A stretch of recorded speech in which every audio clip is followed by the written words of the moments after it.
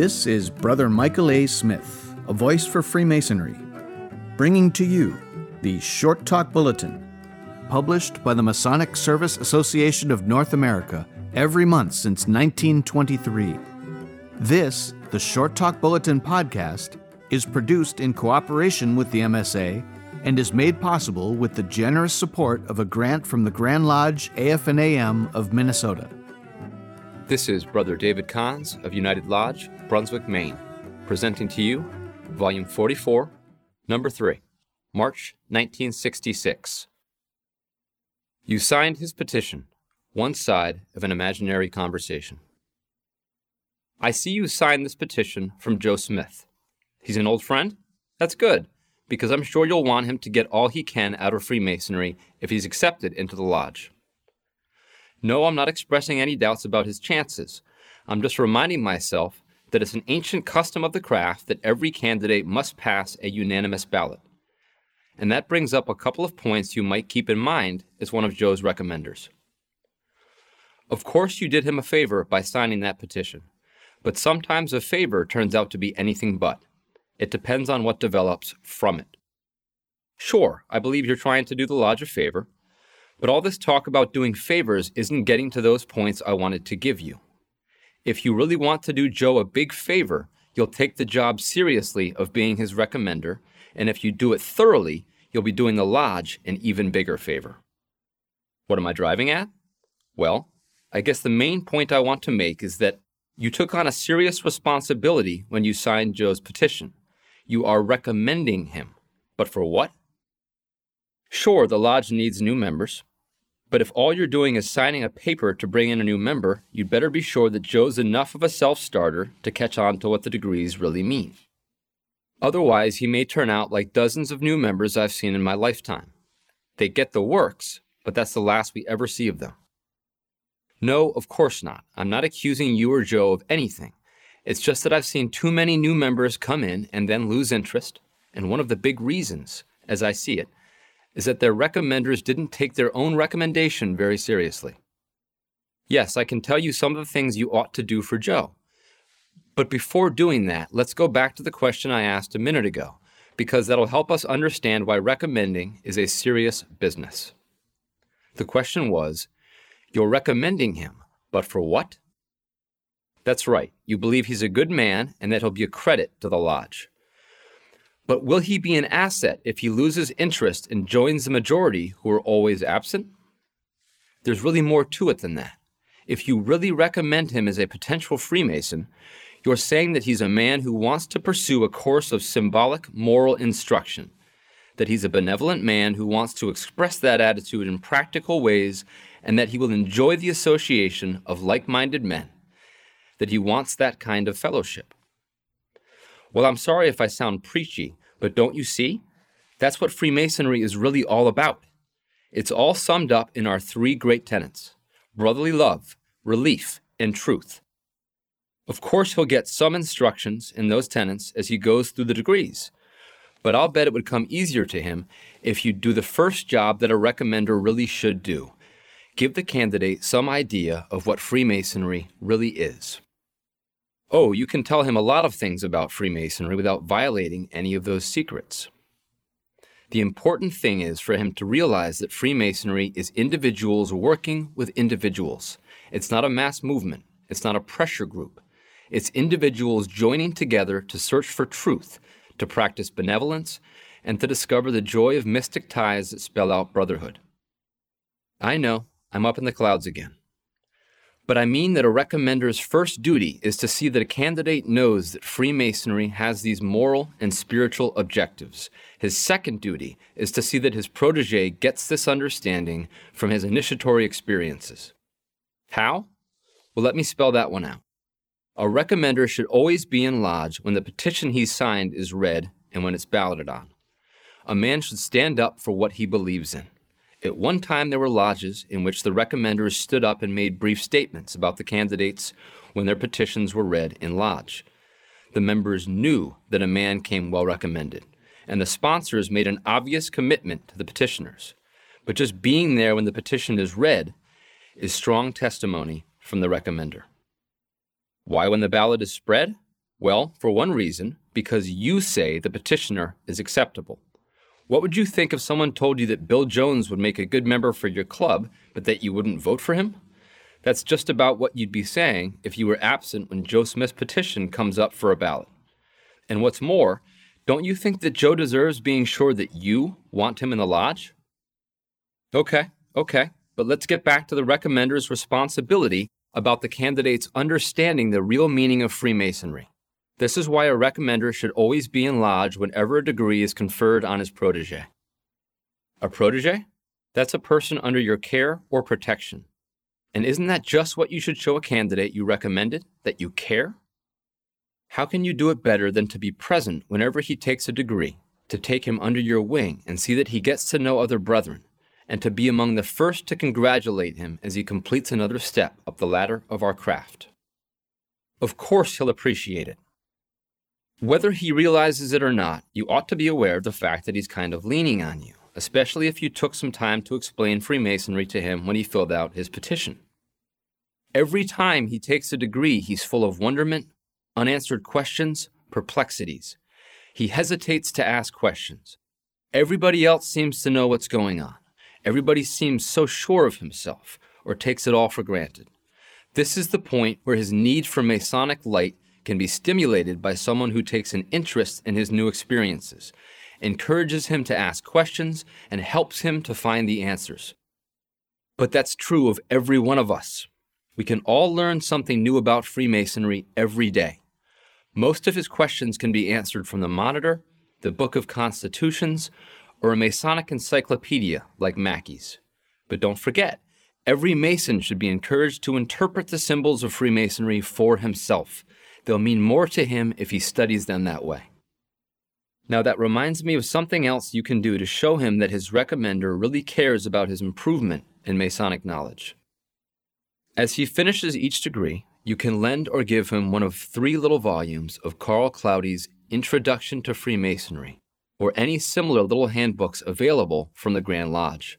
Unless you're sure someone else is doing it for him, that's the psychological moment to get him exposed to the idea that a good understanding of Freemasonry is helped tremendously by some reading and study. Sure, you'll be giving him Masonic education, but don't let that word bother you, or him. Don't even use it. Just say, "Joe, I remember the night that I took this degree and how confused I was." I think this little book will answer a lot of your questions that are probably buzzing through your head right now.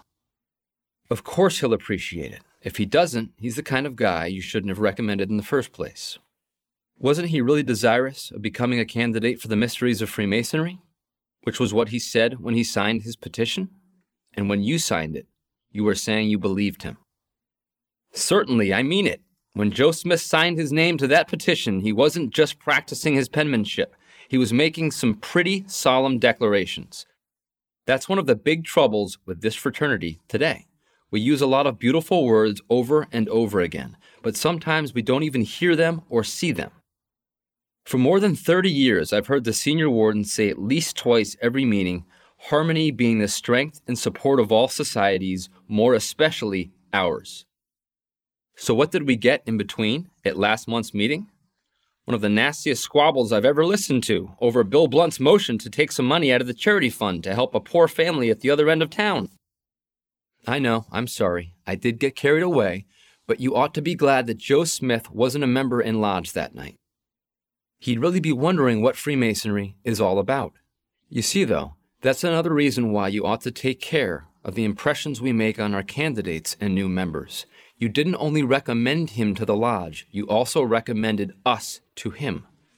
Naturally, you can't make every member a perfect Mason, but you can help a candidate you've recommended to understand what the ideal is. That's why I think his recommender should follow his progress closely in acquiring proficiency. Even if you're not his official mentor, intender, or teacher, you should take a real personal interest in his learning the catechism. He'll be grateful for your help and interest. He'll want to please you simply because you sponsored him. But you should make him feel that you're going to be proud of his Masonic progress. Mere memorization of the ritual isn't good enough. You're going to see that he understands every word and phrase, every image and symbol. when the question is asked, has he made suitable proficiency in the preceding degree? You want to be able to say to yourself, you bet. He's well qualified, not only well recommended. You can say that again. That's exactly what I think. It's the recommender's job to see that a candidate gets a good start in Masonry. And I'm not the only one who thinks so. Let me show you a quotation. Here. This is what a past Grand Master of Alberta said at the Banff Conference last fall. When we receive a petition from an applicant, that is a serious business. That petition comes to us with 2 members' names attached to it as sponsors. Now, what these men don't realize is that when they sign that petition, they assume a permanent responsibility for that petitioner, and they are personally responsible for that man as long as he is a member of that lodge. He is their personal responsibility, and they should see that he is properly trained in the principles and practice of Masonry if we are ever going to have a lodge, a proper body of Masons here.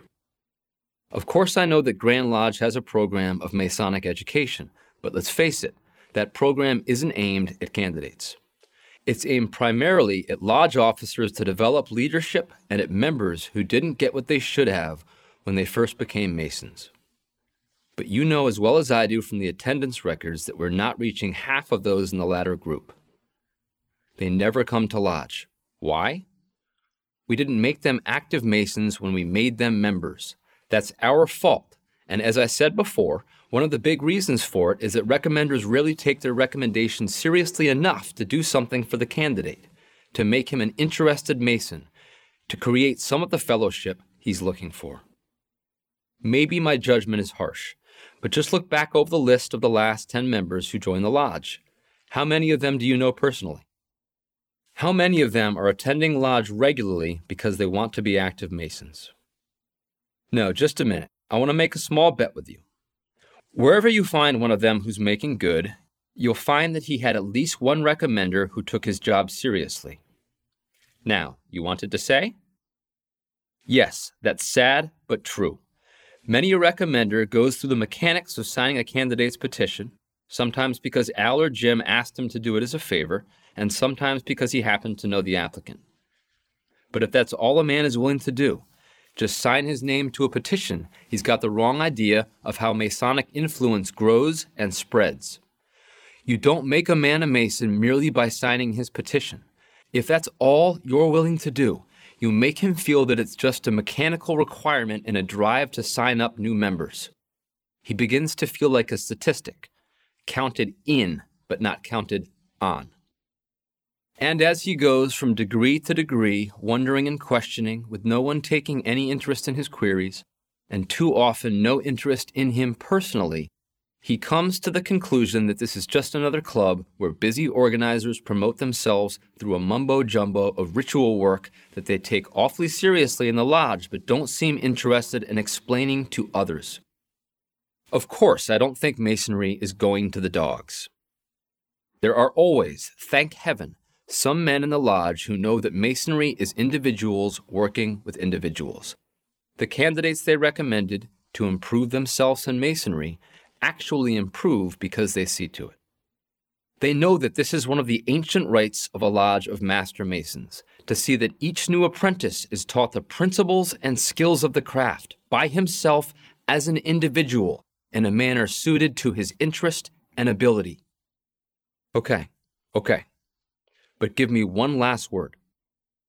Every recommender should be willing to do what we've been talking about. Why? Because it's the Masonic way to preserve the lodge's right to develop worthy apprentices into skillful masters. When a lodge fails to accept the responsibility that goes with the rite, only one of 2 things can happen. Either decay sets in or some outside agency assumes the responsibility. Either way, the lodge is a loser. Right. You signed Joe Smith's petition. You are recommending him. Make sure you're there to commend him again and again as he takes each step to become a master of the work.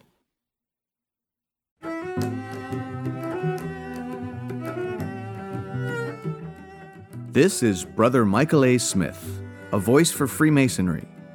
And this has been the Short Talk Bulletin Podcast, produced in cooperation with the Masonic Service Association of North America for the purpose of providing a common stock of vetted Masonic information to all of the constituent lodges of all of the member jurisdictions, and is made possible through a generous grant from the Grand Lodge AF&AM of Minnesota, who have been engaging and inspiring good men who believe in a supreme being to live according to the Masonic tenets of brotherly love, relief, and truth since 1853.